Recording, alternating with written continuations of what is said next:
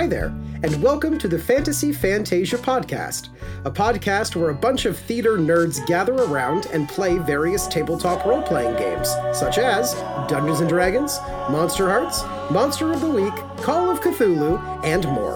This podcast was brought to you by the Arts, Culture, and Heritage Fund of the City of Windsor, so big thanks to them. My name is Eric, and I will be your MC for tonight's episode of Undergrad, a Monster Hearts tale.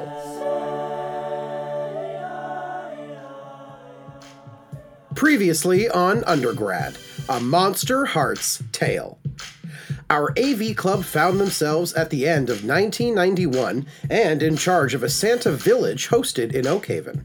They put their own unique spin on the Santa village, that being biting, shape-shifting animals, marijuana smoke bellowing from the chimneys, and a little bit of holiday magic, literally. Throughout the night, Dr. Egan and Dr. Renner reconciled their professional relationship and agreed to work together on Dr. Egan's research. Iris and Kane were paid a visit by the newly back-to-work Vice President Silvertree, who not only agreed to help Iris get a spot in the new culinary class, but also promised to help Kane's film by securing a new filming location in the underground tunnels being constructed. Evelyn and Nick deepened their relationship to each other. And finally, Alexis revealed to Zach what he already knew, that it was in fact her who stole Silda Addersworn's family locket and gave it to the Pale Mare back in Halloween of 1990. The night ended with gifts being exchanged at Egan's house, which included magical Pez dispensers and sexy calendars. But most surprisingly of all the gifts, it was Zach's to Evelyn, as he managed to secure her a dorm makeover. Our chapter ended with the angered Specs ignoring Kane's orders and going back into the film building during the holiday break while the campus was being constructed. There, to Specs' terror, he found the Pale Mare, Arabella St. Vincent, and the other acolytes of the Founder surrounding their master in worship. Before Specs could escape, he was turned into a Philosopher's Stone by the Founder himself, never to be seen again. Welcome back to Oakhurst College as the dawn of 1992 arrives. Welcome back to Undergrad, a Monster Hearts tale.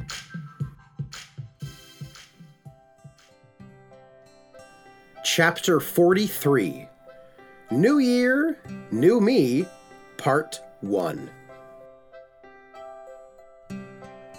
Our camera opens on a rather unsnowy campus. This January seems to be a bit more warm than it was last year.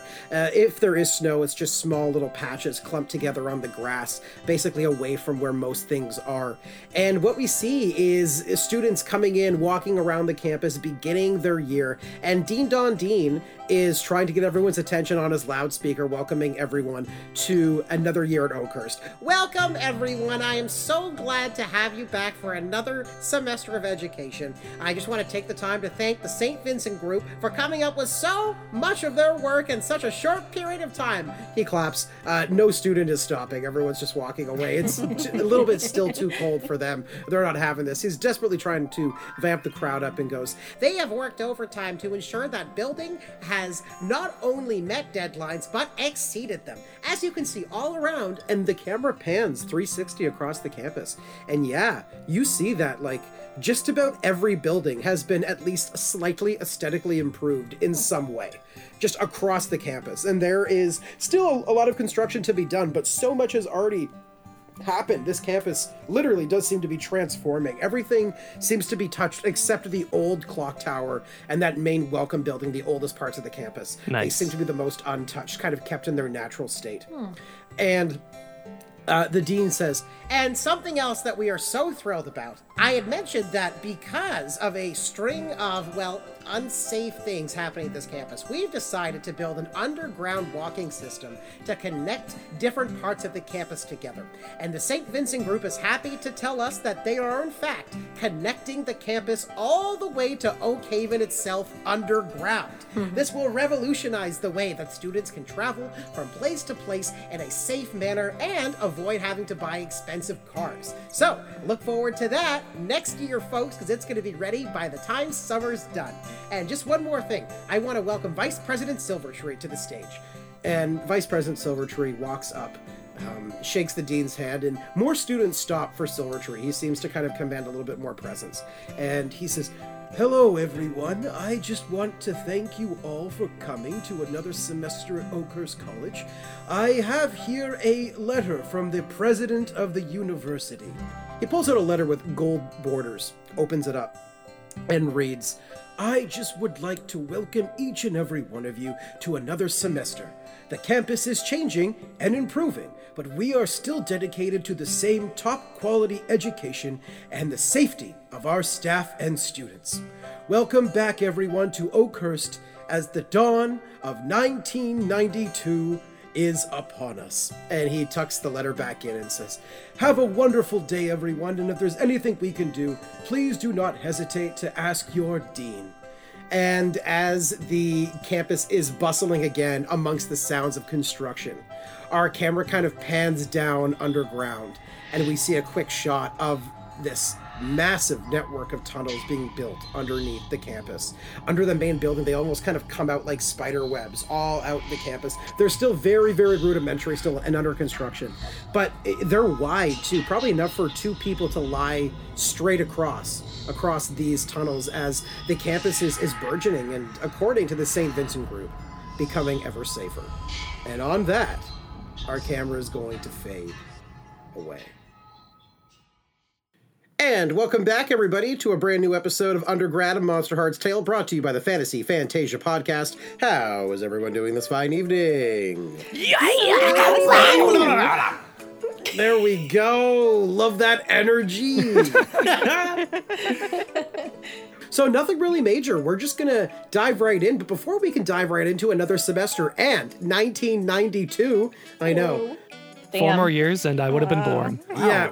Canonically, I'm alive now. Yeah, I was literally about to say, where were you? I wasn't there. I was not even. Nope. Nope. I was 7? Some of us were, though. God, yes, I was finishing my first year of university. Oh, damn! Kim, were you at Oakhurst College? Yes, how did you know? Holy shit. Oh my god. So before we begin, let's do a quick attendance. So let's see who is here tonight. Good evening, everybody. My name is Avery Milosh, and I play Kane Kaufman, and I am now the... what am I? I am the Chosen Skin. I'm the Chosen Skin. We're off to a good start. My name is Carla Jemmy, and I play the Fae Skin, and my character is Iris Greenwood. Hello, I'm Stephanie, and I play Evelyn Reed Wilson, and she is the Witch Skin. And I'm Kim Babb, and I play the Vampire Skin, and my character's name is Dr. Elizabeth Egan. Oh, I miss that voice. Hey everyone, it's Zephyr. I'm playing the rip-rockin', radical roaring rocker, Zach Wilder, playing the Queen Skin. And of course, I am Eric, and I shall be thy MCs this evening. Thou's MCs? Thy MCs? Thine I think it's thy. What's the plural? Is it thy? No, I don't know. Is it Thine thine? NPC? Nine? I don't know. I we'll go don't. with that. You know what? don't that's a know. question for the philosophers. Yeah. If They don't any, have to if answer any it. I don't know. medieval Renaissance people want to sponsor us, please send us some pronunciation guides first. Yeah, that's please. more important than muddy, please. Please. Please help us. If that's how you want to medieval sponsor fair. us, please do it. Okay, so I guess without further ado, let's start, shall we? Yeah. Let's get back to school. All right.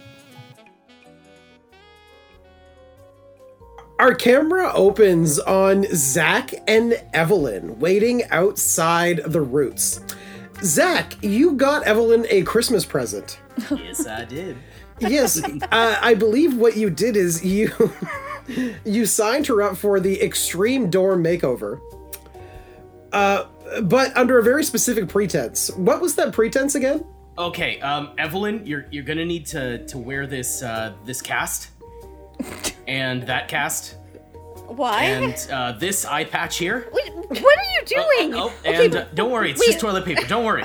Wait, It's how? convincing. It's called acting. It's like How lying did you with enter purpose. this contest again? Who is this for? Okay, first of all, you need to cough a little bit more. You're sick. That's your Oh shit. my What's the word? God. Kane would say? That's Really, your MO. Zach? Yeah. Are you exploiting sick children? No, I'm exploiting the people who help sick children to help you. I feel really dirty right now.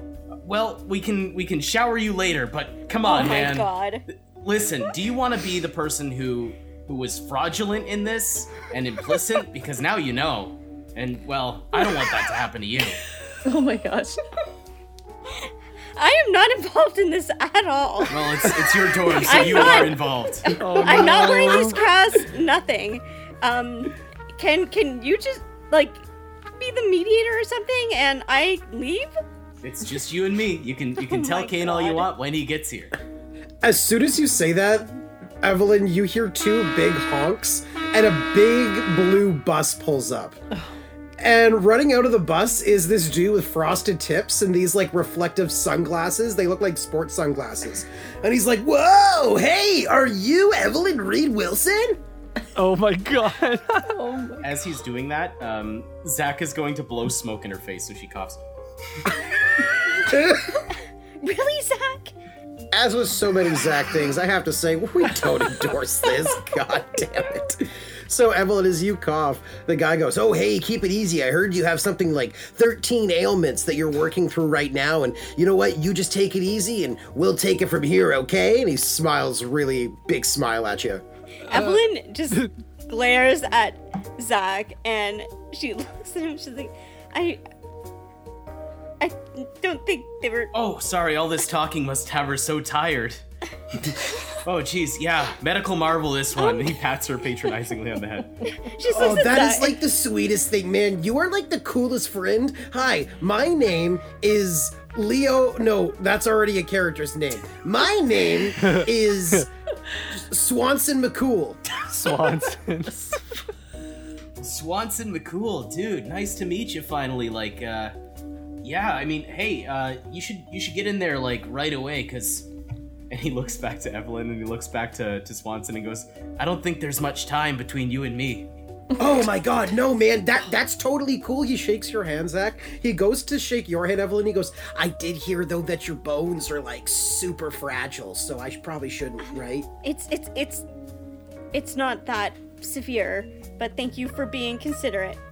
Anything you need, that's what we're here to do. Now, I don't want to take up too much of your precious time, but we will say, Miss Reed Wilson, that we at Extreme Dorm Makeover believe that smiles and laughter are the best medicine of all. And that's why we are going to redo your dorm with the nicest things that we can find that really make it uniquely you. So, why don't you come with me over here? And he kind of gets really excited and brings you over. And he beckons you over to this big blue bus with a big smile on his face. And he says to you, "I just want you to take a look at what we have." And Zach, did you order any special thing for Evelyn that you specifically wanted to put your touch on in her room? Oh yeah. So all of the bookcases all have engravings of just the hive. Okay. God. Oh my god. It's beautiful bookcases, but also there's demon faces melting into the neck of a guitar, and there's a cat underneath the mighty fist of Mecha Satan in one. Nice. Nah. Oh my God. I believe last time we also said that you got her a hand chair. Yeah. So there just is an open palmed hand chair with its fingers pointing up to make the back. And Evelyn, you also see your wraparound ladder that would be the centerpiece of your little library in the corner. And Mr. McCool says, "Hey, yeah, so we heard that you live in the boiler room. That's really awesome. I lived in a boiler room until I was 43. So, I can totally relate. So, that's what we are, boiler room buddies. Haha. So, we really are trying to make this really, really interesting for you." And he shows you the blueprints. And Evelyn, what they've done with this, they have totally changed it around. You see that they have a brand new kitchen appliances, state-of-the-art bathrooms there. Your whole room, it's a very open concept boiler room area, but your room is kind of covered in those sliding doors from all sides. Oh, okay. Yeah. Yeah, so you have some privacy there and things like that, and it's just so exciting. You see this beautiful library as kind of this whole area off to the corner for you, and all of these different reading nooks, and you have your own little reading nook in the corner that's kind of enshrined within the library itself. Wow, this is pretty impressive. Oh yeah, absolutely. So we're just super glad you love it. And Zach did tell me that you do entertain and guests, and for yourself and guests or whoever you want, we put in a little surprise in the corner. And you see, Evelyn, in the corner, there's a little area with, shall we say, some intimate items for you. Evelyn just goes beet red and looks at Zach, and she walks over and she's like, I'm sorry, I'm about to have a coughing fit, and Zach needs to help me. We'll be right back. And she pulls Zach to the side. And she's like, I'm gonna pray for you. Thank you. She pulls Zach to the side. She's like, I am signing you and the Hive up to perform at least 5 concerts for sick children in local hospitals around the area. Aw. So you are not getting Nice, away Ellen. with this.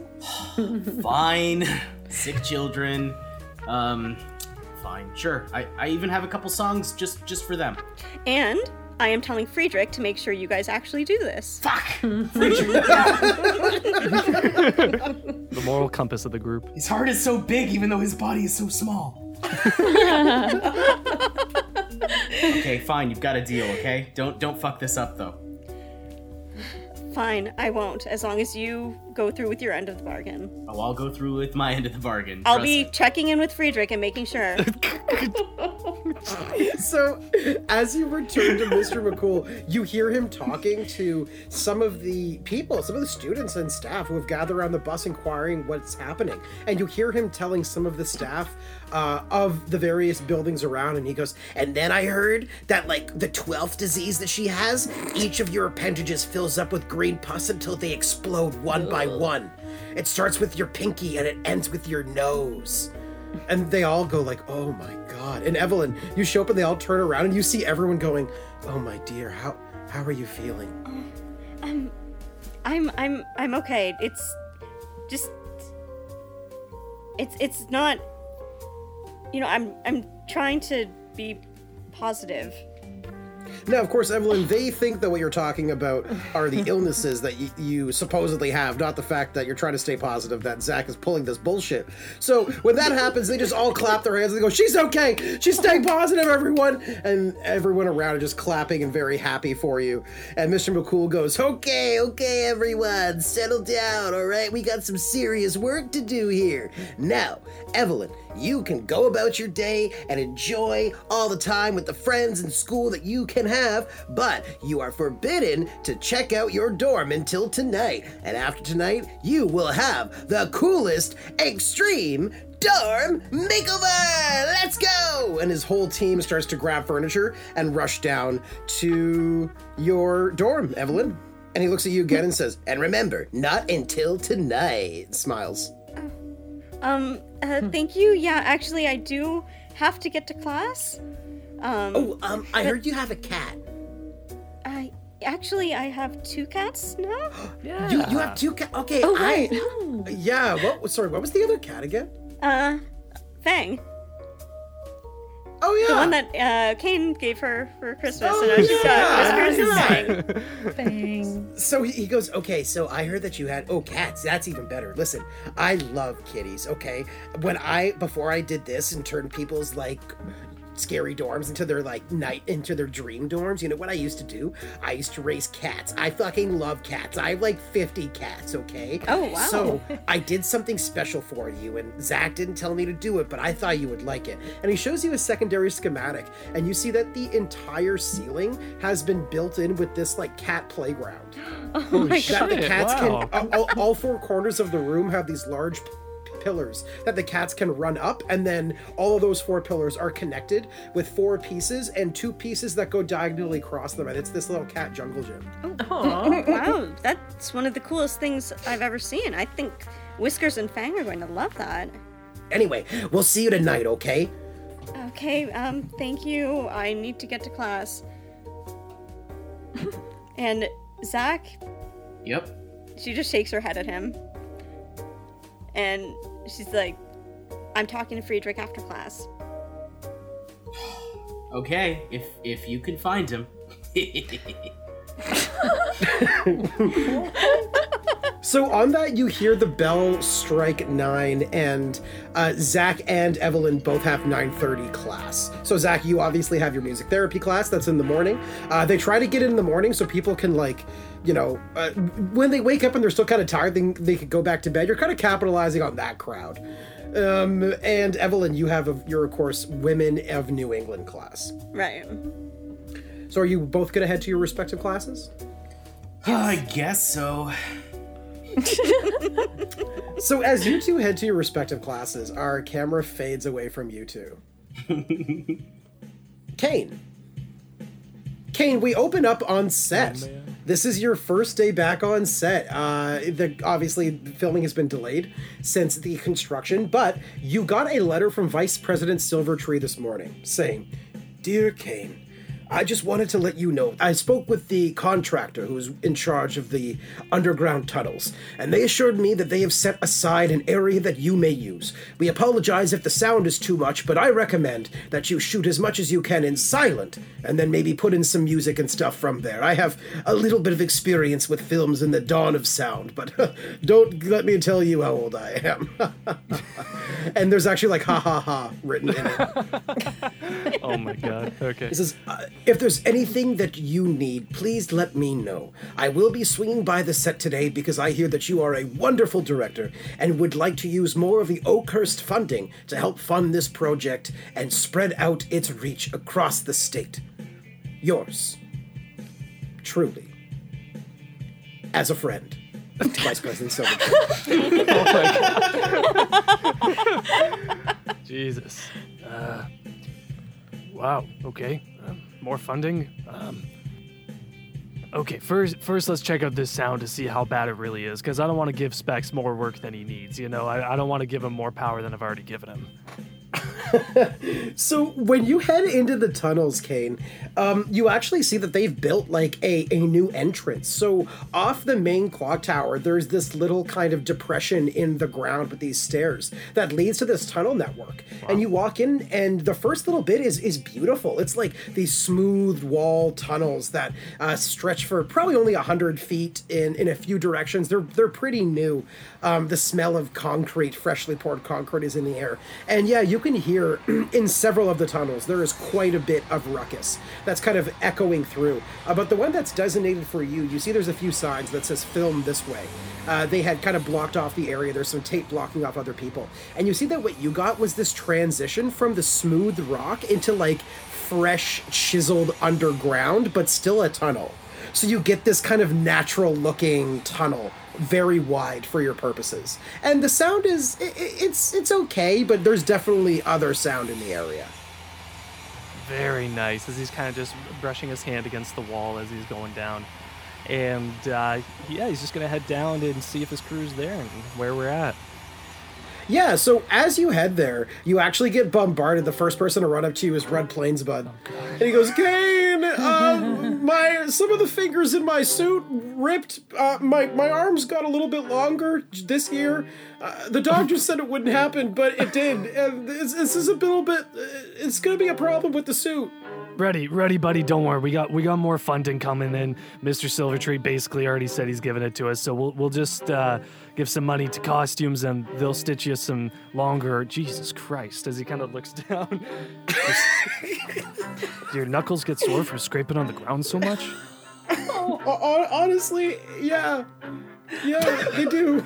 You know what? That was actually probably pretty obvious looking at it. I should have brought it up. I'm sorry, Red. What gave it away? Is it the blisters? It's probably the blisters. Oh my god. You know what? Okay. So go talk to costumes. Let them know I gave it the okay. We'll get you some longer arms on your costume, okay? Thanks, director, you're the best. And he runs away, and you hear the clicks of high heels, and you hear, "Oh, no. Kane, Kaufman, we need to talk about this final scene. My character doesn't have a single line." Isn't Specs directing the final scene there, Aurora? I mean, you should really take it up with him, okay? He's the one leading that one. He's taking the reins. Well, that's the thing, Kane. You told him that he could direct, and you know what? No one has seen him all goddamn day. No one has seen him all break. He stormed off being some high and mighty righteous bitch, and you know what we found? someone went to his dorm and they found a little letter. Okay, Yeah. what did it say? I'm the last one to read it. Here, read it. And she hands it to you, and it says, "To whom it may concern, I, Randall Specton, also known as Specs, uncoincidental." Oh my god, his name is Randall. Kane says out loud. Like that's a huge. Anyway, did not know that. I, Randall Specton, also known as Specs, uncoincidentally, have decided that I can no longer be a part of Oakhurst College. There is someone who has proven to me time and time again that they are a better filmmaker than I could ever hope to be. Kane Kaufman has been nothing but an exemplary film director and is poised to make the biggest cinematic leaps in student film history, and I just cannot compete. I hereby resign from all of my duties. Randall Specs. So at first, Kane gets really excited, and he's about to like scream out in joy at the fact that he doesn't have to deal with Specs. So he kind of like throws the letter in the air, and he's about to go, and then the paper just kind of flutters down. And he drops his arms to his side, and he says, "Wait a minute, what the Specs would never say that." Aurora, when was the last time you saw Specs? Last time that we were all together. When you summoned the group, and then he publicly humiliated himself, you stooped down to his childishness and gave him control of a scene, which, honestly, ridiculous. You're the director, come on. Be the captain of the ship, goddammit. And now, he's gone. So there you go, Kane. It's your problem now, and I expect a goddamn line. Aurora, okay, first of all, the whole crew knows that you're the captain of this ship. You just don't like to be called it because you're always calling the shots and you're always pushing people around. And honestly, I think that's actually what's making the movie kind of okay. So why don't you write your own lines? Work with Rudd on it, okay? He's in costumes right now. You two can work out what your lines are going to be, what his lines are going to be. And also double check your marks because his arms got longer, so you might have to reconfigure where you're spaced out in the set, okay? We have to go over the goddamn core. Last time, you said reach out just before you touch her face. He poked me in the goddamn eye. What is he gonna do now? My god, the freakishly fucking long arms. We just should have... And she's kind of whispering under her breath as she walks away and says, "Get out of my way!" to some of the PAs who shriek back in horror as they move back from her. So, Kane, what do you want to do? The set's kind of buzzing with different people prepping. Clearly, like, the lights are being hung by the gaffers, sound's getting ready. You see that Silvertree has set out, like, real director chairs. Wow. And you have, like, your name on what says Kaufman, director. Kane's kind of torn three ways right now. Part of him wants to, like, start exploring these tunnels a little more. Part of him wants to actually do some directing work for once.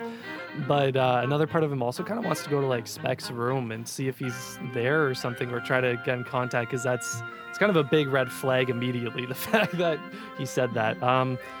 But first day back, you know what? I think he'll just go in for his director duties, and maybe after he's done, he'll go see if he can tail down Specs and where he's at. Oh, okay. Yeah, very cool. Definitely hold on to that throughout the day. Cool. So as you're there, Kane, prepping, your DP runs up to you and he goes, "Hey, Mr. Kaufman, I just want to say, I heard that we have some new catering this semester, that VP Silvertree, you know, not that we don't love the French dips, but, you know, when we did the deal, we weren't thinking that French dips were going to be a thing every day for a semester and a half." What's wrong with French dips, man? I mean, no, to be fair, that's on us. We did say French dips, and you did say yes, and now we're in this. But we actually, I thought DP stood for Dip Professional, dude. Come on. Yo, you're good. Funny guy. But no, I heard that we got ourselves a genuine food truck coming in. Hey, and this is like a really new concept. This is like 1992, so they're not even going to be big for like 10, 15 years from now. Damn, these tunnels are huge to let in that too. They just drive right into the set down here? Yeah, no, he says that there's apparently a loading dock for goods to get brought in from down here, and yeah, they're gonna bring in this little food truck stand, and apparently some of the cooking class students are gonna be down here, so that's gonna be pretty awesome. Kane's eyes light up behind his circular sunglasses because he knows Iris is in the cooking class. So he kind of is just like, oh, please, please, please, please, please, please, please, as he crosses his fingers, and he kind of just walks away from the door. He's like, yeah, thanks, DP. And he kind of just is like, please, please, please, please, please, hoping Iris will be there. All right, I'll just set up the shot here. And turns to the PAs and goes, God damn it, what are you doing? The PAs are like, oh, stop yelling at us. And the camera's going to fade away from you, Kane, and open up on Iris. Iris, you're beginning your first class of cooking. Yeah. So far, what are the other ones? You've done sculpting, wine tasting, Yep. cooking. And this is the third one. And then your independent study, obviously. Oh, with right. Lucky. Yes. So you're going to, as you met him before last semester technically ended, Giuseppe Jr., who is teaching the cooking class at Oakhurst. And so, Iris, you were told, you were sent a letter with your submission letters for your various classes, and you were told that for this one you needed to bring a small set of kitchen knives and a chef's hat. Gosh. She definitely asked Jeeves for all of that, but she asked for a pink chef's hat.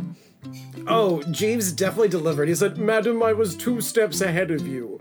I took the liberty of embroidering it for you. Oh my gosh, Jeeves, it looks amazing! And did you get me the pink ladle I also asked for? I know they didn't specifically say to bring one, but I just feel like it's something that'll help me get into the mood of cooking.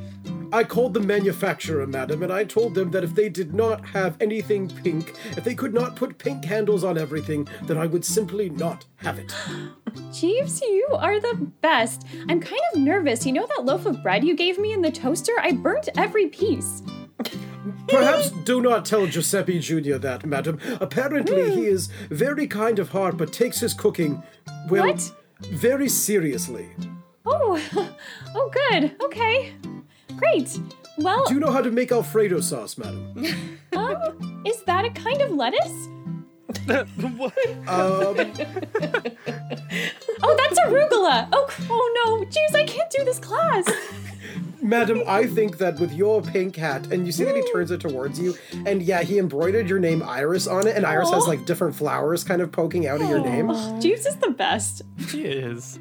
And Jeeves hands you a roll-up bag, and when you open it up, you see it has all the different kitchen utilities, all the different cooking-ware utilities that you're going to need, and they all have pink handles on them, and they all have your initials engraved on them as well. Okay, and you also got me those Band-Aids, right? Because I'm really nervous to be working with knives. I figured I would just give you a whole first aid kit to be sure, madam. Okay, good. Great. This is gonna go great. Okay, I can Take make... your time. Don't chop your fingers off. Just take your time. All right, and forget about the burnt toast. It's gonna be fine. It's gonna be great. Jeeves. You'll be wonderful, madam. Okay, well, I guess I'm off to learn how to cook things. Have a good day, madam. I look forward to hearing about it later. Ooh, and I hope I still have all my fingers. And then she turns and leaves. So as you head to Giuseppe Jr.'s cooking class, you recall that you were given instructions to go to where the tunnel entrance was and where the truck is, and that you'll know what he means when you find it. Great. And yeah, you walk by, Iris, and you see that there's this food truck, and on it, it says Giuseppe Jr.'s Alfredo truck. And like the top of it has like a real, well, it's not real, obviously, but it's a giant plastic plate with a massive rolled up noodle covered in Alfredo sauce with parsley on top. Wow. On like a spring, so like as the wind hits it, it kind of wobbles a little bit. Oh my gosh. Iris stares at it for like 3 good minutes, just watching it like dance in the wind, and then finally shakes her head and moves forward. Iris, you see that this class is, when Silvertree said it was exclusive, he meant it. You look around and you see that there's only like a handful of students. You don't know many of them, but you see the swaying walk of Lauren L. as she steps in front of the truck and goes, "Oh my God, you." Hi, Lauren. It's so good to see you again. How did you get into this class? Vice President Silvertree actually heard I was interested in learning how to cook and helped me get in, which is very nice of him. I hope I do it justice. Do you know what it means to saute something? Oh, this is going to be fun. Yeah, I wouldn't even be in this class, but Daddy gave a bunch of money to a new building or something, so they just gave me the slot or whatever. Have you cooked before? I don't know, like 3 times. Like I made popcorn. Oh, okay, good. That's, I've like, made close tea. enough. So we're good. Oh. Yeah, I mean, I feel pretty ready. Yes, I also feel really kind of semi-ready. Oh my God, Iris, hi! And to your other side is Judy. Oh my god, Judy, are you in this class? I am, yes! I was on the wait list, but then I got a letter from Vice President Silvertree saying that he apparently knew that we were friends or something. Apparently Babette told him, and she put me in the class. Oh my god, Judy, you have made me feel so much more comfortable knowing that you're here. I really don't know what I'm doing, and I really don't want to touch these knives, but I'm excited to learn how to cook because I really want to learn how to cook noodles. Honestly, I'm really excited too because I've convinced Josh to like expand the menu. I actually, since I took your shift there, I kind of went in and I told him that I was interested in cooking, and he said that he would love to expand to a more like dinner-friendly menu. So he said that if I took this class, I could have the job. Oh, Judy, that's amazing. It would be nice to work with you on Mondays. Yeah, except I'm gonna be there almost every day. Oh, well, Yeah. maybe I'll pick up one more shift. Maybe on like a Thursday for like an hour so I can come and see you. Again, Yeah, that'd be more great. often. Like an hour shift on Thursday. I'm sure Josh would love that. Yeah, I mean, I know from 12 to 1 it gets a little busier for the lunch rush. So, maybe I'll make that work. I think I could commit to like 5 hours a week. Oh my god. That's a lot for her. Jeez. That attention span, man. Oh my god. I'm so excited for this class because, like, I just tried to make a baked Alaska when I was on my, when I was back home, and I think I got the flambe like a little off, but I feel pretty good about it, and my sautéing skills have really improved. How about you? I made the toaster work. Hey, that was great, and I heard Josh only had to scrape out burnt toast for a day after, so it wasn't even that bad. Oh, he told you I did that on my break at work? Okay, I tried to hide, the burnt toast, but then I guess the smell just really lingered. Yeah, no, it didn't, and some of it broke off, and it latched itself onto the bottom, and it was What? spewing smoke for like a day after. Oh my And gosh. all the bagels smelled like burnt bread for a little while, but Josh said it's fine. Josh is a very patient person. Anyway, so are we like working in this food truck? What exactly is happening? That is an excellent question, Iris Greenwood. And out of the truck, the door bursts open, and you see Giuseppe Jr. in his, he's got his chef's hat. It's kind of bent off to the side, covered in parsley and Alfredo sauce. And he's got his chef's apron on in front of him. It's got, those grease spots, and looks like it's been worn by a man who makes a lot of food. You know what I mean? It's not pristine. Yeah, I know what you It's mean. lived in. Oh, yeah. Yeah, and the strong smell of Alfredo sauce hits you in the face, Iris. Oh, God. As he opens up his door and he goes, "Welcome, everyone. My name is Giuseppe Jr., and I run Giuseppe's Alfredo House.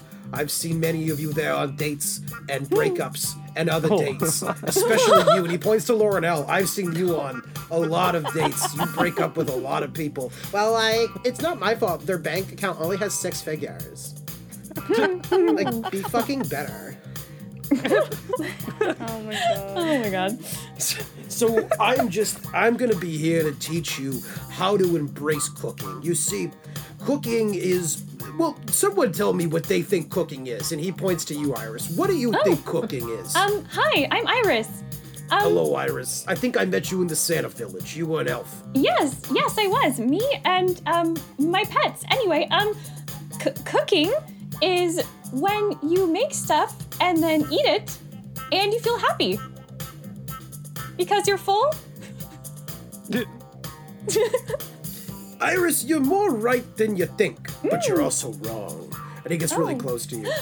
You know, Iris, I want you to take a look at your two hands. Mm-hmm. You know what those two hands are? Hands? There's so much more, Iris. Your hands are a gateway, you see, a vehicle to create art. But it's not just any art, you see, Iris. Food is art that your stomach appreciates more than your eyeballs. So, wait, I've created art, so you're saying food is like clay, but you can eat it? That's exactly what I'm saying. Oh, that makes sense. I've created with the clay, I can create with food. Iris, I think you got the right idea. Whether it's veal with Alfredo sauce, or penne with Alfredo sauce, or bolognese with Alfredo sauce on top of the bolognese sauce. Oh. This is how we make art. You got it, Iris? Right. Capiche? Is it okay if I just work with plants and not with meat? Well, I have been wanting to open a vegetarian option in Giuseppe's Alfredo house. So maybe eggplant with Alfredo. I love eggplants. They're purple. They are purple. Yes, they are. Well, I have a very special surprise for you all. Today, we are not just going to be learning. We are going to be doing. We have been selected by Vice President Silvertree to cater the underground filming project of the Revenge of the Creature's Bride film. Oh my god! My boyfriend is the director! No way, I hear he's quite a promising director. He is, and he mostly likes the job. Well, that's good to hear. Well, you know what, Iris, why don't you get in the truck? We're gonna take the truck down, we're gonna park ourselves in front, and what we're gonna do is I'm going to lay out a smorgasbord for him. I'm talking every food under the sun. And you know what, Iris, I'm gonna need you to hand pull and hand make some of my famous Giuseppe noodles. Ooh, I would love that. And she turns to Judy and goes, oh my gosh, Judy, I think this is gonna be the best class ever. Honestly, I am learning so. I mean, look at his apron. Look how greasy it is. That's how you know you've really worked. Oh, maybe we should do that. And she lowers to the ground, grabs some dirt, and rubs it on her apron. Judy does the exact same thing, and Giuseppe looks and goes, "That is the idea. There you go, ladies. You're becoming a first-rate chef." And Iris just turns to Judy and gives her a smile. Oh my god, I'm not gonna put dirt on myself like a dirty fucking peg. Come on, Lauren, it's fun. No, screw you. Oh, okay. I mean, I think you'd still look really hot with dirt on you. Can I try and roll to make someone feel beautiful? Oh my god, dude. Oh, nice. Yes. I've never used this before, but I forgot I had it. Okay, let's see. That is a 10. So on a 10 up, you get to choose two. They carry one forward, they remove a condition, they mark experience, you carry one forward. Well, I don't know if Lauren's gonna be rolling. I guess I'll carry one forward, and I don't know, does she have a condition? Can she be a bit more open to I don't know if right now she's a bit reluctant to the process, but I just want her to open up and just, have fun. Yeah, I'm gonna say it's not like she has a condition, but she's definitely adverse to you. Mm-hmm. So we can say that we'll maybe give her a condition. The condition will be second thought. Maybe she'll give you a second thought. So I she feel looks back and goes, yeah. Iris walks up and says, "Come on, Lauren, you're one of the most beautiful people I know, and I think you just need to be a bit more free with it, Just stop worrying so much. You got this." And she grabs some dirt and just slowly puts it on just I don't know, on the side of her apron, and then just gives her a wink and turns away. She looks back and goes honestly, that's kind of cool. It's like tears in jeans. It's imperfect, It's beauty is in imperfection, like what they say on TV. And Iris turns back around and smiles at her and goes, "Lauren, you got the right idea. Let's just roll with that today and hand out some food to some filmmakers and my sexy boyfriend." I want to chop up the parsley. You can totally do that. I'm sure. I don't know why I'm saying you can. I'm not the teacher of this class, but... All right, everyone, into the Giuseppe Mobile. We're going to a film shoot. You all head down into the depths of the tunnels. Bum, bum, bum. Nice. Dr. Egan. Mm-hmm. Dr. Egan, we find yourself sitting in your office. Mm-hmm. You got a message from Jeremy saying that he wanted to meet you early today to discuss your findings and your research and really just everything you discussed in the winter break. So you have a brief amount of time before he arrives. Is there anything you want to do? No, I think she's just gonna, since he's gonna be working with her, she's going to allow him access, or they're gonna work together in her little secret room because that's now her laboratory.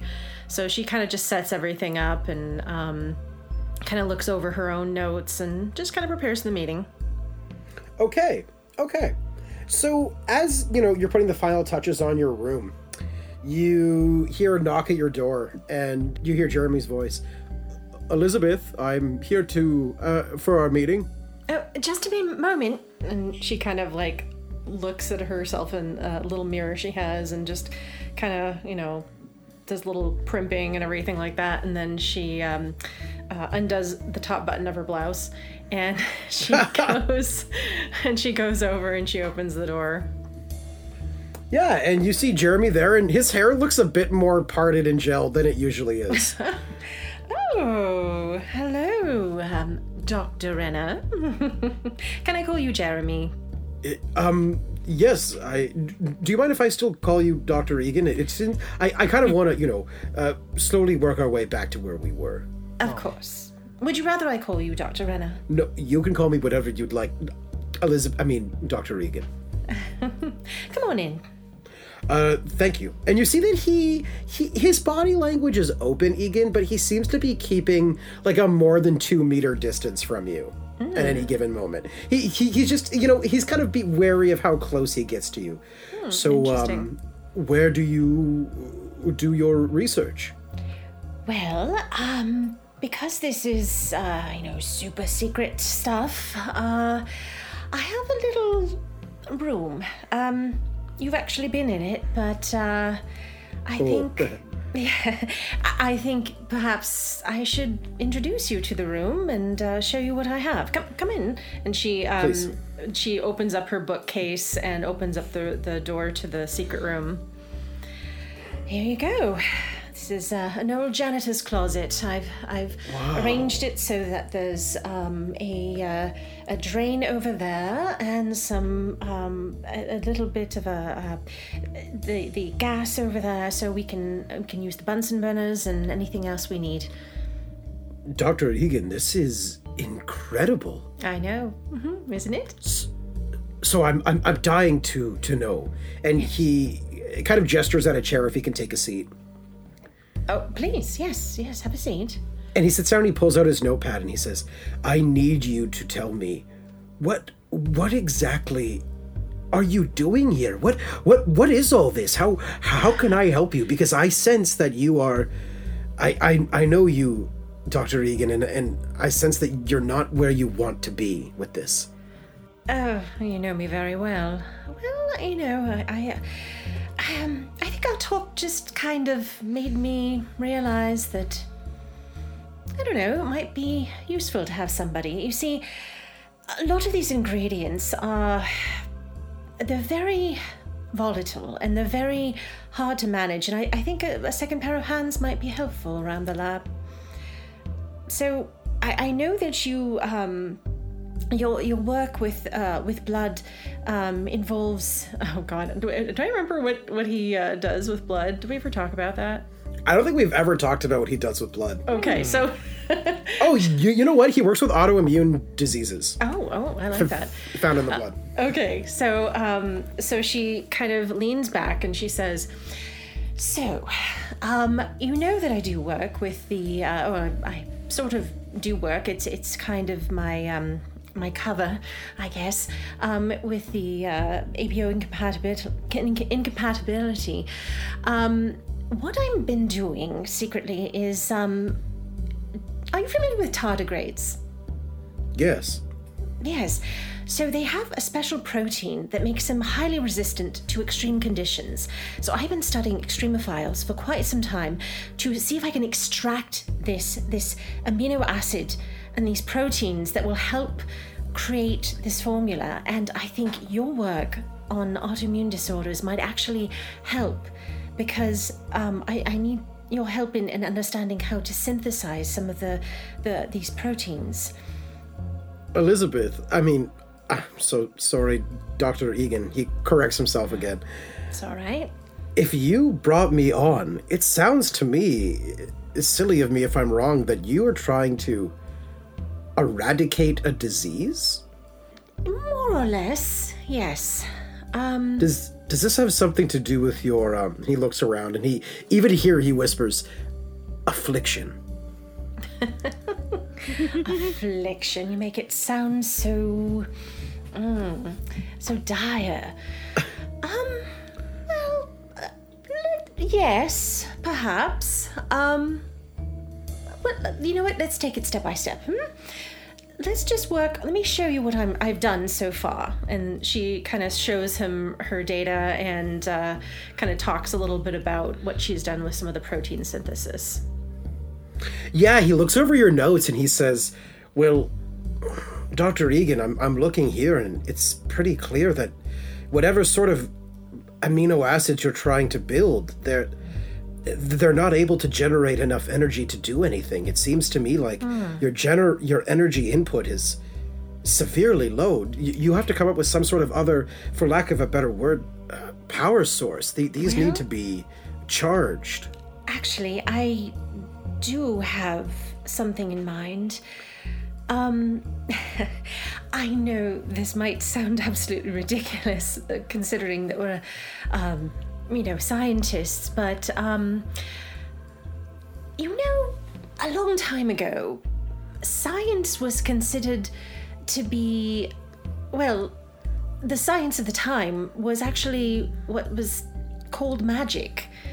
And so, well, I'm actually trying to work in some, let's just say, unconventional means of providing that power and that energy.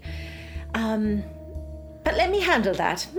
I've done my research on that side of things. I just need your work on the mechanics, the chemistry of everything. Well, I can be honest, Dr. Egan, if you don't want to tell me the fineness of it, I understand. I'm sure you have patents pending on this, but just looking at these amino acids, if you're going to give them more power, the structure, the chemical structure of these amino acids cannot...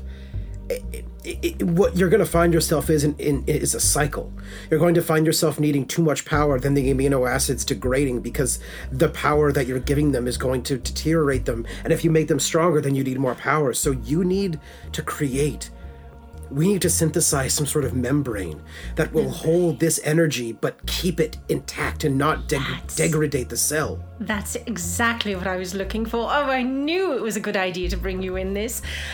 Oh, you are wonderful. And she goes in to kind of, she's sort of used to being very familiar with him and kind of giving him a kiss. And what happens when she kind of he takes a step back and you see him extend his hand. Oh, sorry. No, I understand. Yeah, and she holds out her hand and does a very kind of firm but polite shake. So when he shakes your hand, he says, so what we're going to need to do, Elizabeth, this isn't just synthesizing a simple amino acid. We have to create a cell, not a plant cell. Or we have to create some sort of artificial animal cell that can hold this, that comes up with sufficient energy and can distribute the energy, or else it's going to degrade anything else. This is an incredible undertaking, but I think this works incredibly well with one of my projects I've been working on, with a new way to deliver medicine to people, to come up with new cellular structures to bind with the human structure. I think we could do this. We can do this together. I love that. And you see, for once, about that handshake, his eyes kind of are more drawn to you, and his hand actually drops and he gets close, and on that you hear a knock at your door. No. I see we have company. Hold that thought. And she goes over to the door. And you open the door and you see it's old Dusty. And you see that the light is behind old Dusty from the hallway is casting like a pretty large shadow behind him. And he goes, "Hello, Dr. Egan. Hello, Dusty. I just wanted to check in with you and see how you were doing." Oh, that's very kind of you. I am doing well, actually.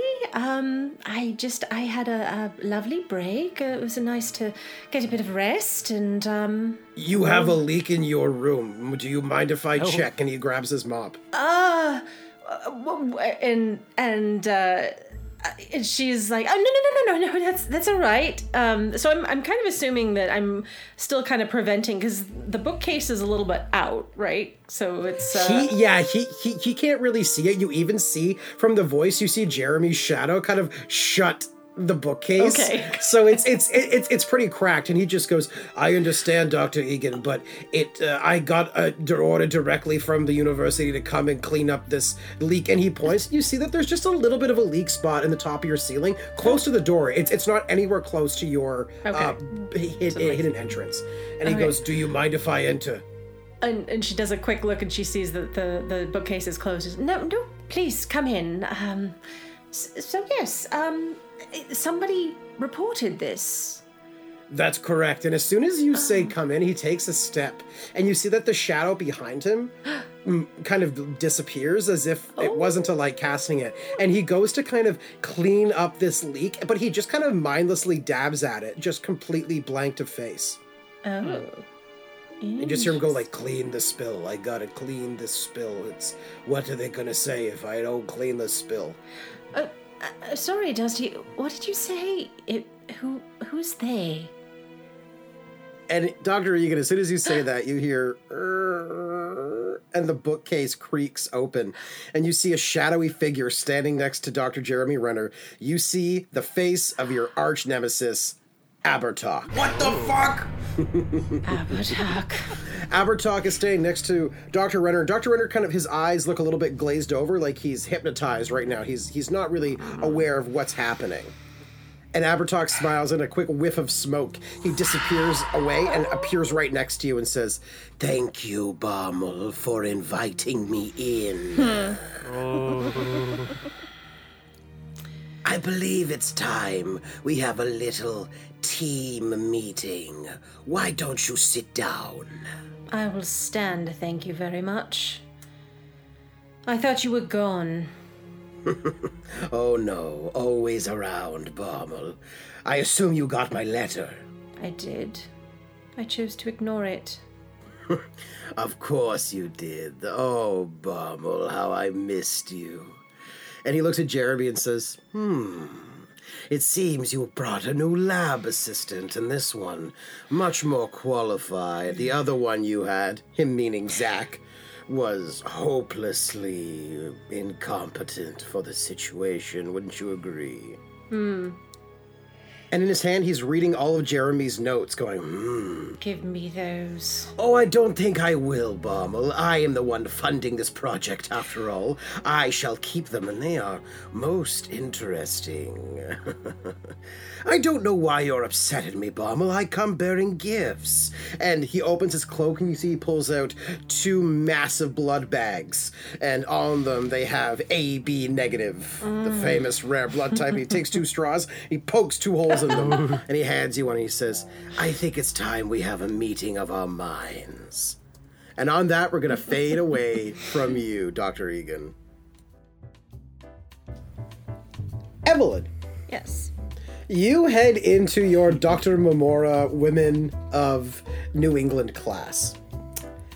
And unlike your first history class, this one it's a bit smaller. You can tell that we're kind of getting into more specific focuses of history. So, the crowds kind of start to, go to what stuff they're more interested in. Right. So this class, it's in a medium-sized classroom. Is there a particular seat you're wanting to get? More in the front, more in the back? I'd say she would sit near the front, probably like 3 or 4 rows behind the front. Okay. And, as soon as you mention this class, just like your last history class, you spark the interest of Maddie. So as you sit down, you just hear like, "Oh, thank God you're here." And she rushes in and throws her bags down. "Woo! Sorry I was late. I had an extra shift at the library, and Miss Part was on a bender today. So that was fun. That made check out a really good time." Oh, I bet. How was your Christmas break? Oh, it was okay. Just being back at home and... how did that go? It was my parents' usual shit, you know them, but it didn't stop me from eating yummy foods and enjoying the holiday. Well, good for you, Maddie. It's nice to enjoy yourself on the holidays. So, bestie, how was your break? What'd you do? Oh, just hung around here, did some shifts at the library. By the way, are you okay? I hear from the grapevine that you have like 75 incurable diseases. Oh my goodness. No. 75. Look, That was quick. Maddie, just don't.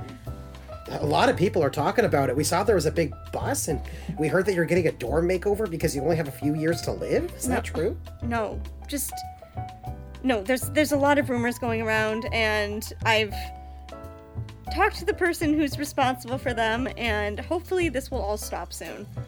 Still, though, a new dorm. That's pretty cool. Hey, I have something to ask you. Yeah? Well, and as soon as she goes to ask, you hear the class settle down as the professor's door opens, and Dr. Memora steps out. Good morning, everyone, and welcome to my class, Women of New England, 19th Century and Prior.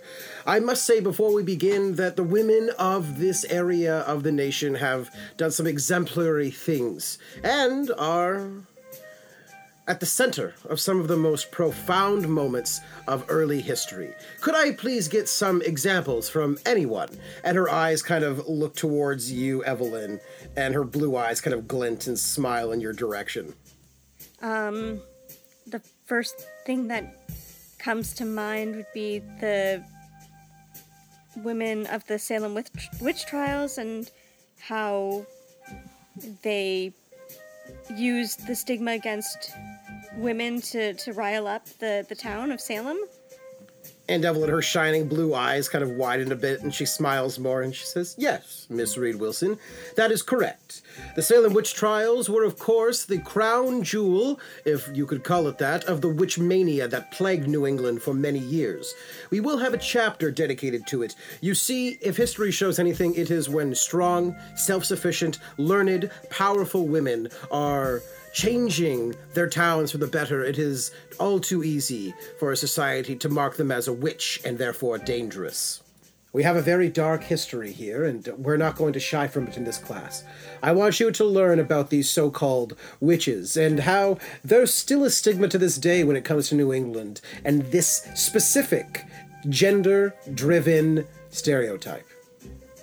Warlocks don't get the same thing, do they?" And everyone kind of chuckles in the group. I hope that you all had a wonderful break, by the way. Welcome. Yes, 1992. What a year.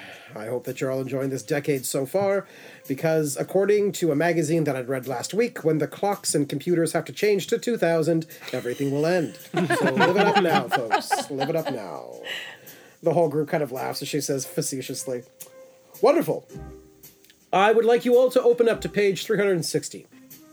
And Evelyn, after having some strange teachers throughout your time here, Mimi Memora, that you already know obviously is not that. She knows her stuff and she loves teaching, and she covers the entire timeline that you're going to study throughout the semester, and just how much, how prevalent the idea of witches are throughout time. And, this lecture seems like 2 minutes long with how enrapturing it was. She really knows how to command this audience. She almost has this supernatural ability to speak to people really quietly, and it just draws the audience in. You can tell that the people are kind of leaning in as she's speaking. And the bell rings, and she goes, "Well, that's everything. Class dismissed. You may go, and please enjoy your days. Be safe, and like I said, enjoy your last 8 years on Earth, everyone. Good day." And you see that she's kind of lingering Evelyn around, and Maddie goes, "So, are we gonna go somewhere, or do you have anything to do?" Yeah, Maddie, why don't we chat? Could you just give me 1 sec? I have a question to ask Dr. Momora, but then I would love to chat with you right after. Yeah, just don't exert yourself too much, because from what I hear, that's one of the things, right? You have Maddie- only about 10% of your lung capacity. No, Maddie, I told you, just don't believe any of the rumors you've been hearing, please. Okay, so none of the 75 are true. None. Okay. Hey, Bill! She yells at someone up at the top. my Apparently God. it's all wrong! Oh, shit, I'll go tell everyone. And the rumors now are recirculating that you're okay. Yeah, so now Evelyn's gonna go up to Dr. Momora and say, hi, Dr. Momora. Ms. Reed Wilson, what can I do for you? I hope you had a wonderful holiday. Yes, it was satisfactory, thank you. Oh, good. I want to thank you again for loaning me that book, and I found it really intriguing, and I would love to meet with you during your office hours sometime to discuss it. Do you have a time that would work for you? Well, do you have some time now? Oh, yeah, sure. Do you want me to discuss it here or go back to your office? Here's fine. Okay. What can I help you with, Ms. Reed Wilson? Well, it was a very interesting book, and I just want to know where did you get it from? It's an old book, I can tell you that. I found it in the restricted section in the library. I don't know if you've been there, but it's quite the room that they have set up. Yeah, I work in the library, so I've gotten the chance to be in there a couple times. Ah, wonderful. Well, I did find it in there. It's a first edition, I hear. And Evelyn, how familiar are you with witches? I'm fairly familiar. I mean, they've been a topic of interest to me for a while now. Wonderful. Well, your first paper was very impressive, but there's one thing that you forgot to mention in your paper that I think that it's something you should read up on. I think you'd find it very interesting. What is it? Your knowledge on the concept of a coven seems to be very underdeveloped, Ms. Reed Wilson. Oh. Okay. I've always thought of it more as something that, they talk about in movies a lot. I haven't encountered many covens in the historical research I've done. Many of the witches I've researched seem to work alone, more as healers and things like that. Yes, well, you see, the idea of a coven goes back to at least medieval times, though there is ample evidence that it dates back to well before that. And though there are many misconceptions about them, in my research I believe that they are simply havens for strong, intelligent, independent women, or those who are seeking to become independent, to join and learn from each other in a community of sharing of knowledge of medicines and astronomy and histories and things that were denied to them in a male-dominated society. And it seems that wherever they went, wherever the covens went to help and spread their knowledge to others, they were persecuted. And they were said to commit horrible, heinous acts. And these, I don't believe, are true at all. Nothing in my research actually shows concrete evidence of this. They were simply trying to survive in a world that did not accept them. That makes a lot of sense. That's really intriguing. I believe, Miss Reed Wilson, that if you were around at the time, you would most likely have joined a coven. And she smiles, and Evelyn, you swear in that moment her bright blue eyes shine a little bit brighter, as if there's almost light emanating from them, just for a second. And they go back to their normal bright blue, their more natural bright blue. And she just smiles at you, Evelyn, just happy to share this information with another historian. This is very interesting. Thank you. I'm definitely going to do some more research on this, and I would love to meet up with you in a few weeks and chat about this some more. I think I'm going to find the concept of covens to be really interesting. I think you will as well, Ms. Reed Wilson, and I look forward to hearing your opinions on them. I do have somewhat of a large collection that it will take me some time to compile, but it would be interesting to give you as much as I had. You seem to be very fascinated in the subject, and, well, to be frank, I've taken a liking to you, Miss Reed Wilson. Oh, thank you. You show a lot of promise, and her eyes get a little bit more blue. I'm really glad to hear that. History's always interested me, and yeah, this is what I want to do after I graduate. So I'm happy that you think that it's promising. Well, I must get going, Miss Ray Wilson, but I look forward to teaching you for the rest of the semester, and please continue reading the book and make sure that you look up as much reference to covens as you can. I will, thank you. And as she stands up, you get that flash of blue again, Evelyn, in her eyes, and it goes away. But when she turns around, Evelyn, you see in your mind this quick vision that appears in your head. Okay. And the vision that you see are 3 figures kind of standing around each other with blue light emanating from all of them as if it's the shared circle, and all around them is this crimson blood red energy that looks like it's surrounding a town in flames. So this idea that you get is these kind of 3 blue figures surrounded in this island of crimson red energy and fire of a burning old town. Yeah, Evelyn just kind of takes a couple deep breaths, and then she's gonna turn around. And is Maddie still in the room? She's waiting at the door. Okay, she's gonna go over to Maddie and say, "Oh, hey Maddie, thank you for waiting. What did you want to ask me?" Well, okay, here, let's walk and talk because I want to see your new room. And as she's walking, and you're walking over back to the room, she goes, okay, so listen, you were telling me that you got a lot more room and that your apartment looks a lot better, and I was wondering if maybe if I give you more money, if I could move in with you. Oh shit. Oh, wow. Yeah, I'll pay my sure. way and I'll make sure everything's clean, I swear. Look, Maddie, you don't have to worry about that. Sure, you can move in with me. It'll be nice to have a roommate. You don't mind the 2 cats, do you? As long as you don't mind my pet snake. Oh my god. Is it in an aquarium? Yeah, of course, silly. Oh, okay. I gave him his own house. It's an exact replica of my room, but in an aquarium. I can make a new replica of our room together that my snake can live in. Oh, okay. And the snake does not leave the aquarium, does it? Only when it sits on my neck at night. I'm just kidding. No, I take it out to eat it. I take it out to feed it sometimes. Eat it. It likes to wrap around my hand. It's very, yeah, right. It's very, very cute. Y'all love him. His name is Randy. Randy? Randy the rattlesnake, but he's been defanged, so he's not poisonous anymore. Okay, that's good to know. Yes. Well, Sure. he was more born without fangs. Yeah.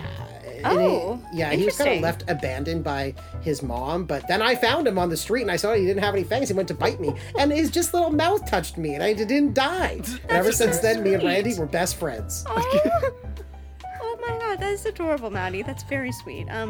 Sure, yes, you and Randy are welcome to move into my dorm room with me. Oh boy, she hugs you. This is the best day ever. Thank you, Evelyn.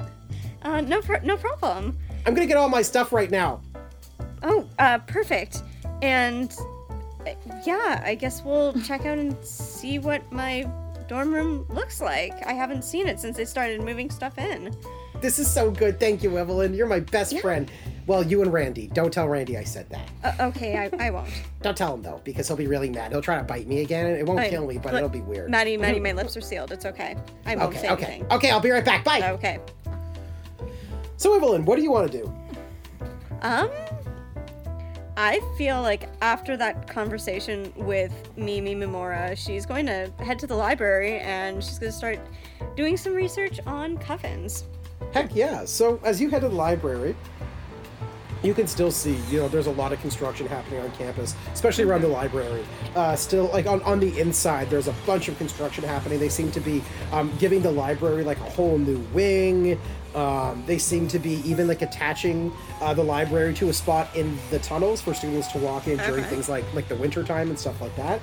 And Miss Parr is going like, I can't even sleep. I don't know how much bourbon I have to drink, but they keep on fucking hammering the nails. Evelyn, can you take this shift from me? Yeah, sure, no problem. Thank you. And then she just falls back to sleep. Oh my god. Yeah, so Evelyn's gonna, as she's working the shift, she's also kind of scanning the shelves and pulling books out about covens. Yeah, that she give me a roll for this, Evelyn. Okay. Give me an It's Showtime roll and add cold, please. Add cold? Yes. Okay. Okay, that's an 8. An 8. Okay.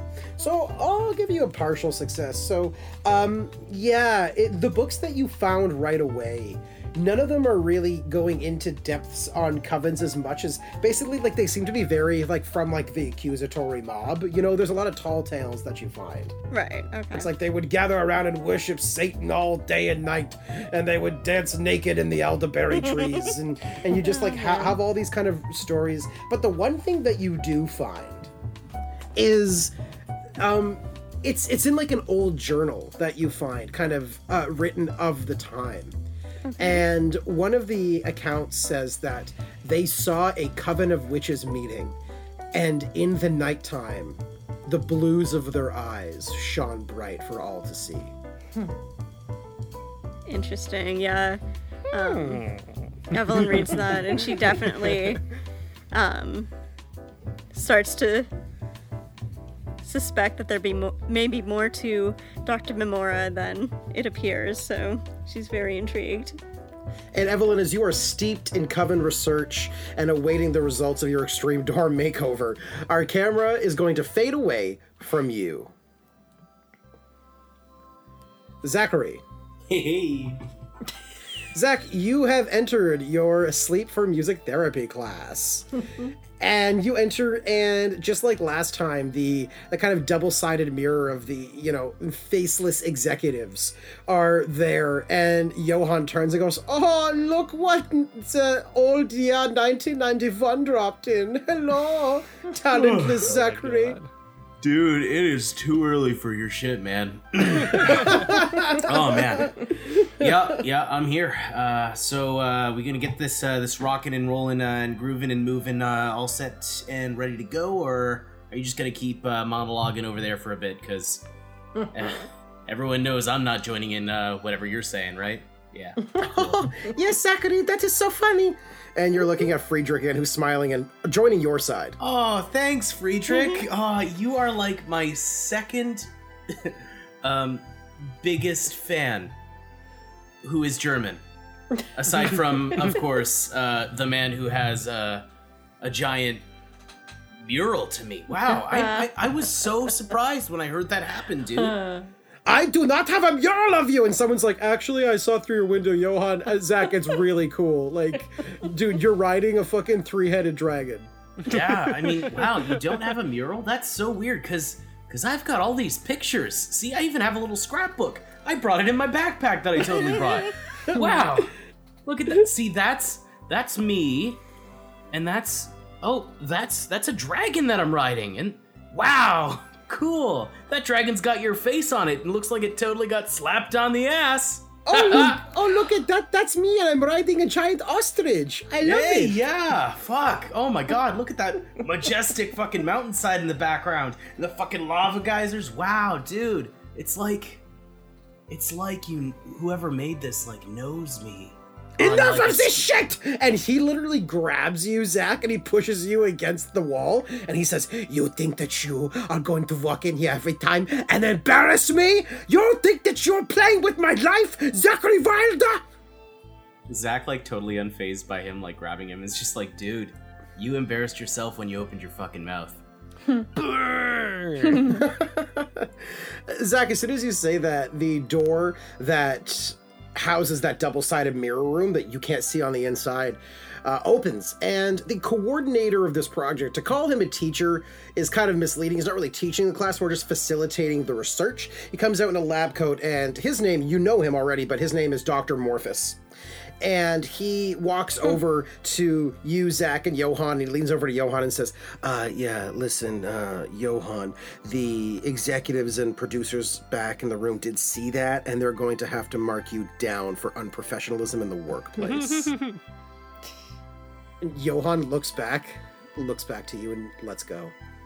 Hey, it's okay. We're just kidding. We rag on each other all the time. Isn't that right, Johan? And he's gonna, like, wedgie him by his suspenders. Oh my god. And he goes, "Yes, we are just kidding. Zachary is my friend." And he hugs you, Zach, but he's like squeezing your shoulders together as he's hugging you. Almost trying to break your clavicle. Oh, we're buddies. Isn't that great? Oh, wow. So great. Okay, well, I mean, okay, enough of that. Oh, wow. Ooh, you're handsy. Ooh. So Dr. Morphus says, so everyone, I have talked to the executives, and they are thrilled to hear both of your mixtapes, of course, Johann von Boss and your Tranquility Sleep Time, and Zach Wilder and your Cutting Edge Dream. I hate to call it an augmenter, but that seems to be what people are experiencing, augmented dreams with your music. Whoa. That. I don't even know what that word means, but it sounds fucking crazy. That's a lot of the cards say that was crazy on them, so you summed it up. Fuck yeah. Yeah, so you want to hear my mixtape, or? They would all like to hear, yes. And he kind of dims the lights, and there's been chairs set up for the class, and everyone sits down, and you and Johann are given 2 spotlights, and each of you, on either of your sides, are a cassette tape player built into the wall. All right, he's gonna put his little tape in and get ready to hit play. But says, well, I mean, Johann, do you want to go first? Oh no, I'm fairly confident that it does not matter what order I go in. So Zachary, feel free to embarrass yourself first. Okay, sure, I guess. And he hits play. The first piece of sound that comes out is it's Zach speaking in a very sad voice, saying, "So this mixtape is brought to you by a very dear friend of mine who's probably not going to be here by the time this thing is produced.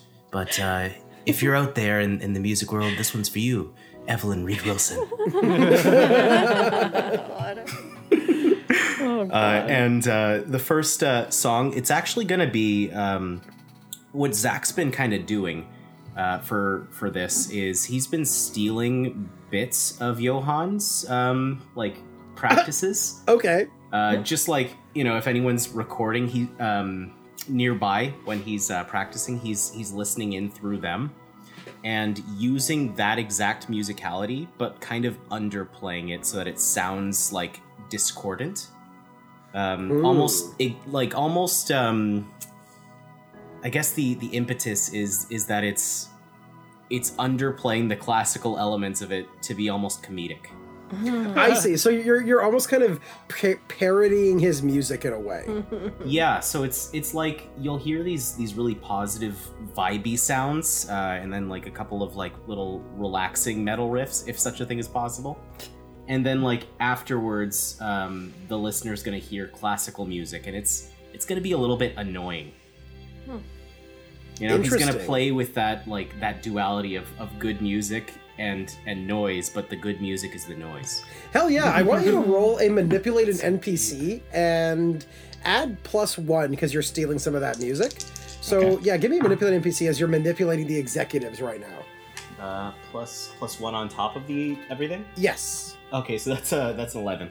Oh shit. Okay, so on a 10-up, they'll do what you want if you give them a bribe, a threat, or a motive. So, Zach, you play this, and the lights of the sleep room have been kind of coordinated with that music. So there's almost this light show going on as everyone is listening, kind of reclined in their chairs, like an old laser theater, basically, listening to your music.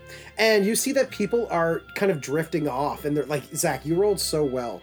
You managed to, Zach, you've been really blooming these siren power songs, right? Where you can kind of reach people through music psychically. Yeah.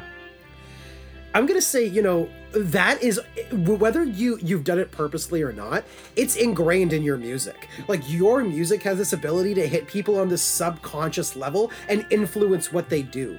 So, Zach, you rolled so high that you nailed so much of that vibe that people are, falling asleep within, 30-40 seconds of you playing the music, and you see that they're having very vivid dreams, their eyelids are moving, their hands and stuff are moving to the beats and shit like that. People are having really fucking intense dreams right now as they get taken away by your music. And as the mixtape comes to a close, is there any kind of other parts of the song that you want to highlight before I continue? There's I don't know how to describe it. There's a couple of different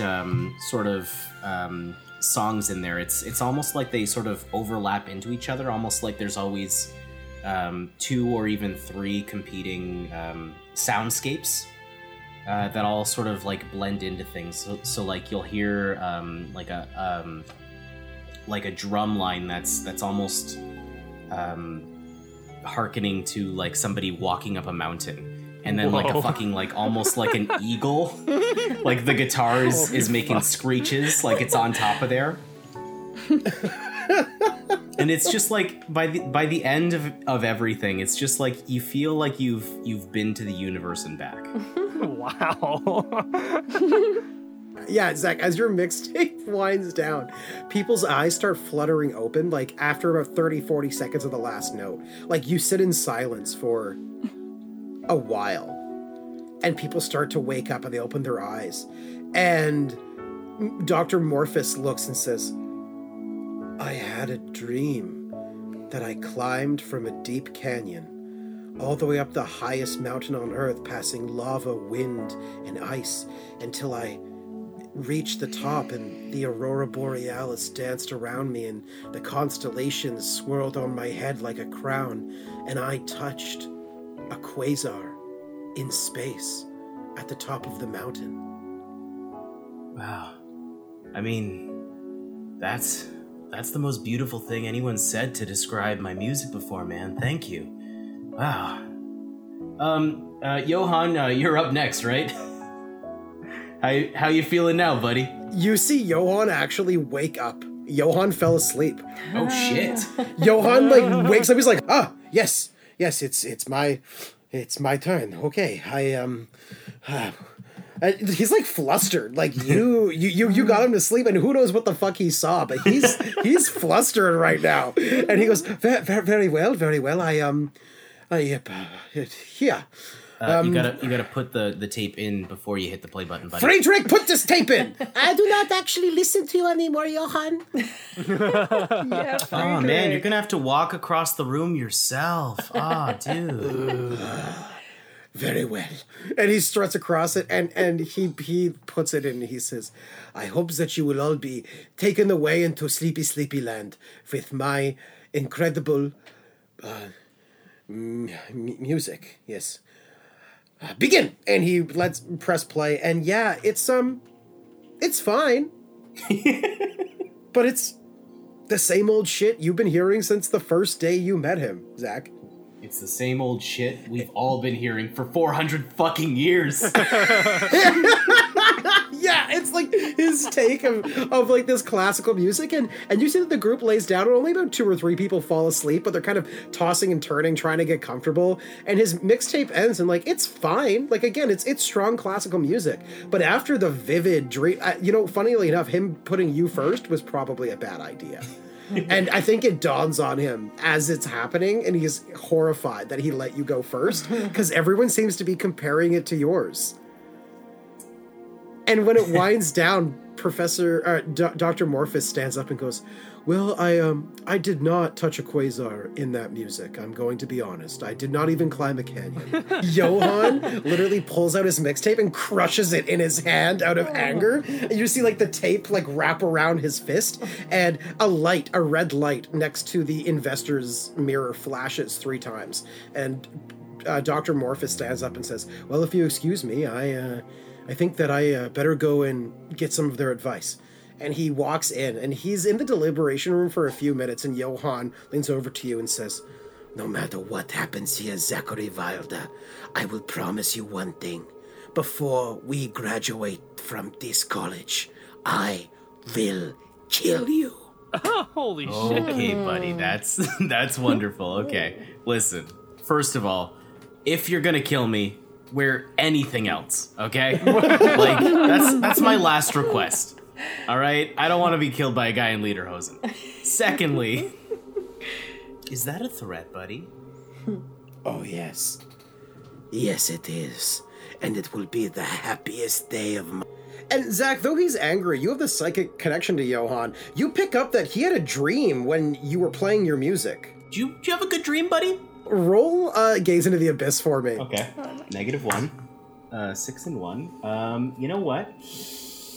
I'm gonna use my last Evelyn gift from. The last reroll. Okay. Okay. That's a 7. A 7, okay. So on a 7 to 9, you get to choose. The visions are confusing and alarming, or the visions are lucid and detailed, but you gain the condition drained.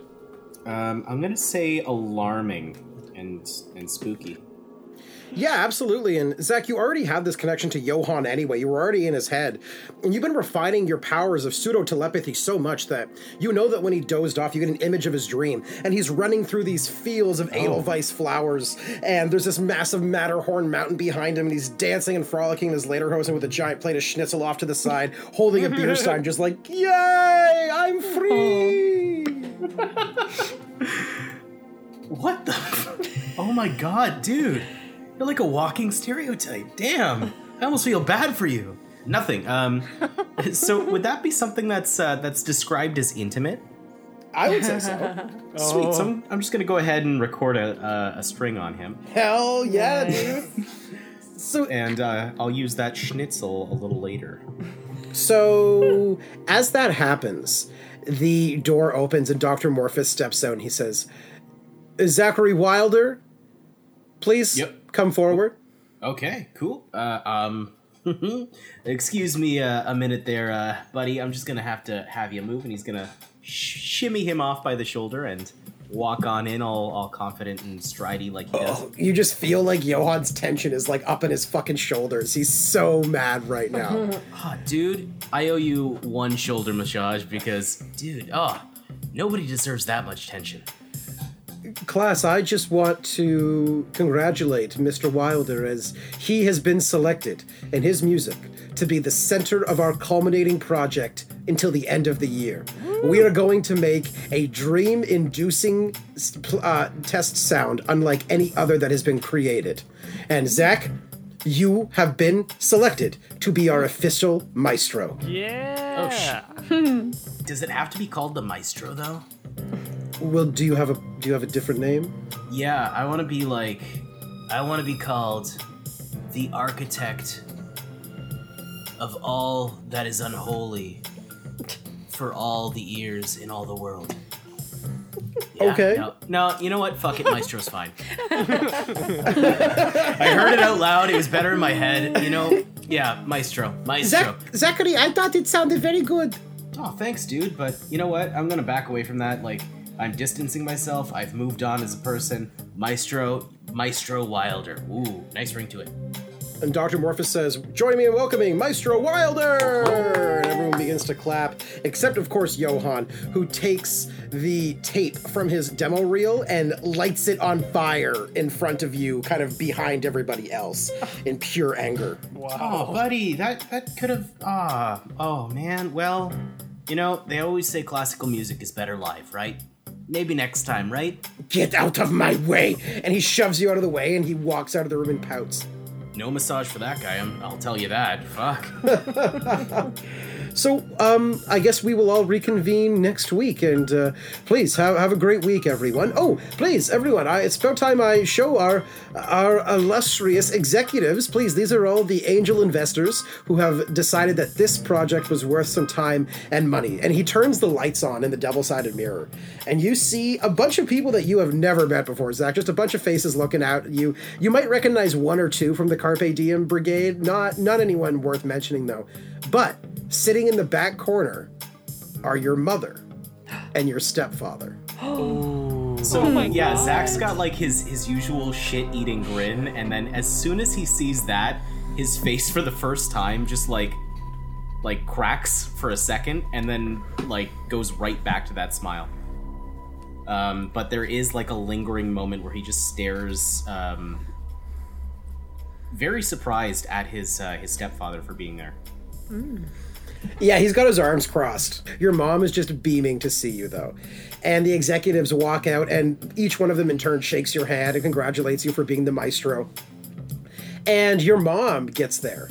And your mom finally gives you a big hug and says, "Oh, Zach, we are so proud of you, aren't we?" And your stepfather goes, "Yeah, that was okay. I voted for the other guy, but that was okay." Yeah, I mean, I know the other guy's more your style, but you know, Todd, well, Hey, Mom, how have you been? It's, what a surprise, eh? Todd, look at him. Look how big he's got. He looks about the same size to me. No, look, oh, my son, your baby cheeks are going away. Oh, no, please. And she's just kissing each of your cheeks. Oh, look at him. Maybe if I kiss him, the baby cheeks will come back there. I am so glad that Johan left before seeing this. Excuse me, Zachary, are these your parents? This is my mom. Oh, hello there. Mom, this is my buddy Friedrich. He helps me with the music. Oh, hello, Friedrich. I am Zach's mom. How are you doing? Hello, Mrs. Wilder. Todd kind of clears his throat. Yeah, this dude's Todd. He's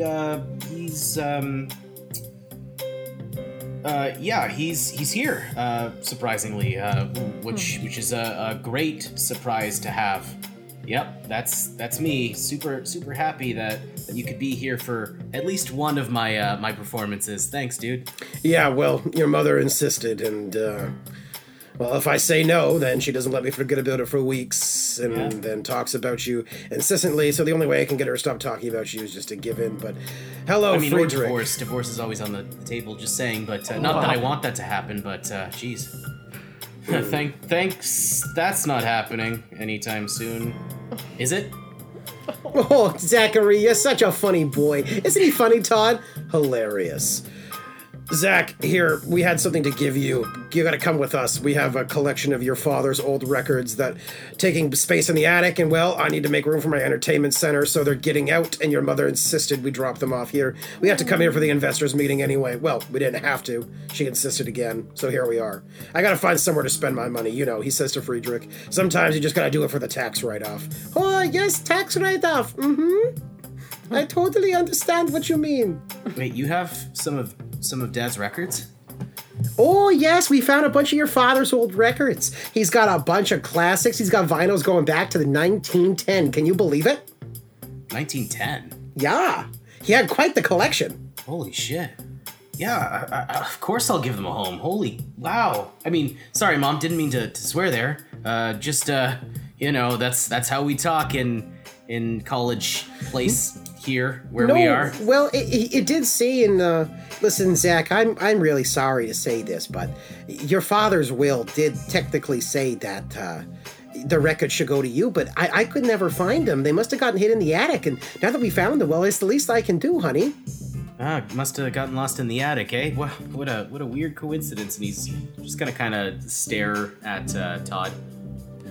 Anyway, are you gonna be in town for a really long time, or? Oh no, we're just staying today. We gotta go, but here, come with us, because I gotta give you some records, Zachy boy. Friedrich, I hope you don't mind, but I gotta spend some time with my son. Oh no, I think that son and mother time is very important. Johan said I couldn't hang out with my family anymore because it was distracting me from my music. Oh my god, dude. Jesus. Oh my god. That's okay now, because I have friends. And he hugs you, Zach, again. Oh, buddy. Jesus. Okay, well, goodbye, Zachary. Goodbye, Zachary's parents. And he kind of jumps in the air and runs off. Oh, what a nice boy. Yeah, he's pretty great. Let's get the fuck out of here. I'm hungry. Okay, calm down, you big angry bear. Oh, he's just grumpy because of the drive. Okay, come with me, Zach. And Zach, they lead you to their car. And yeah, Zach, sure enough, in the back, very unceremoniously tossed in. You can tell Todd packed these. You see that there is 3 bins, 3 of those milk crates filled with old records. Zach's gonna he's gonna come across these records and just look through them slowly, trying to piece together what kind of a man his father used to be. He might see like something signed by B. Wilder, and just in a rare moment of sobriety, really, just take the boxes in his hand and just have them. Yeah, Zach, and even just like upon your first inspection, you see like a few classic B.B. King records. You see all like a collection of all the Beatles records. A few of them are even signed by various Beatles. You see most of them are Ringo. It's okay, nobody's perfect. And and Zach, I want you to roll plus dark for me. Plus dark. 5 and 1 minus 1 is 5. Okay, that's all you find right now. Okay. So you head back, and your mom says, "Oh, Zach, I really want to see your dorm again before I go. Can I see it?" Yeah, Mom. You can absolutely see it.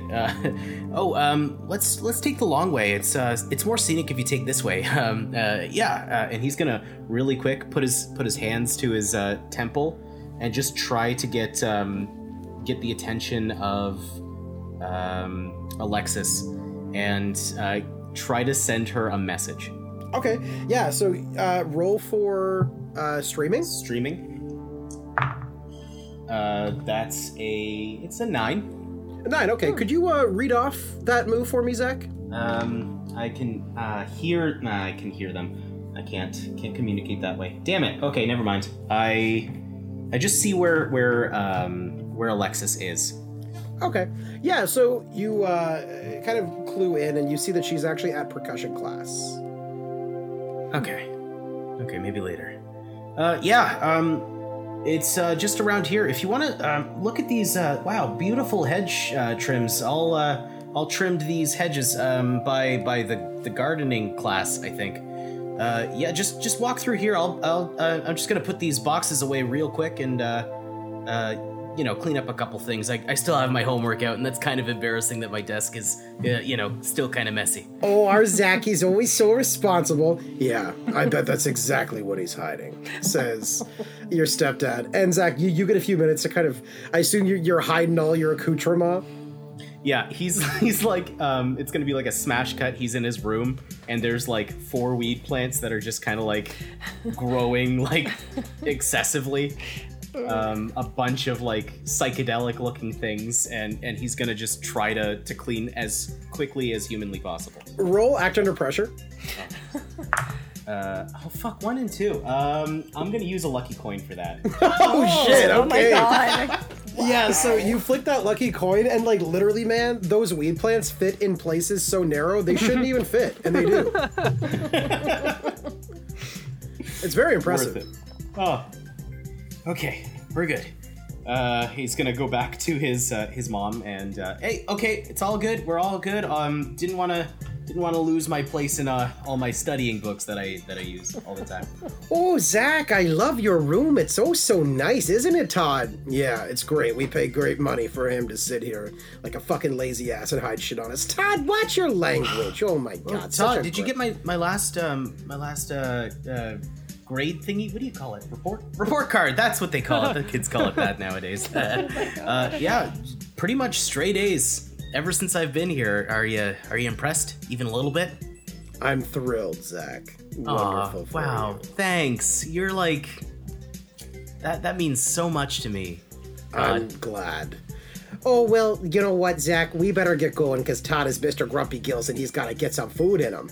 Oh, yeah, he's got to get some food in him. I can tell. Wow, look at those grumpy gills right there. Hey, Todd. Hey, listen, I know a couple places. You guys want to meet up at Coffee Josh's? Or, you know what? That's more of a low-key place. Why don't I take you to Giuseppe's Alfredo house? You want to go to dinner with us? Yeah, what? Why not? I mean, how often is your mother in town? And you, Todd, you're here too. Yeah. Fine, we'll meet you tonight. All right, let's go. And your mom gives you a kiss and leaves. And so, Zach, yeah, you have plans to have dinner with them this evening. Cool. Zach, you have some time alone with those records. Zach is, he's toying with it. Like, he doesn't want to look too much into it, but something he's just drawn to that. Like, he just... Yeah, something about those records. He's just gotta sort them. He's gonna take a look and display them. He's gonna move, some of his other stuff. It's not as important. He just wants a place for those records where they're safe. Zach, as you are categorizing and organizing these records, you come across one in particular.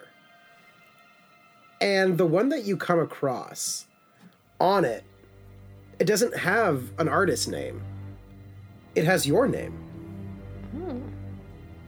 hidden amongst the bunch, it says, "To Zach, from Dad."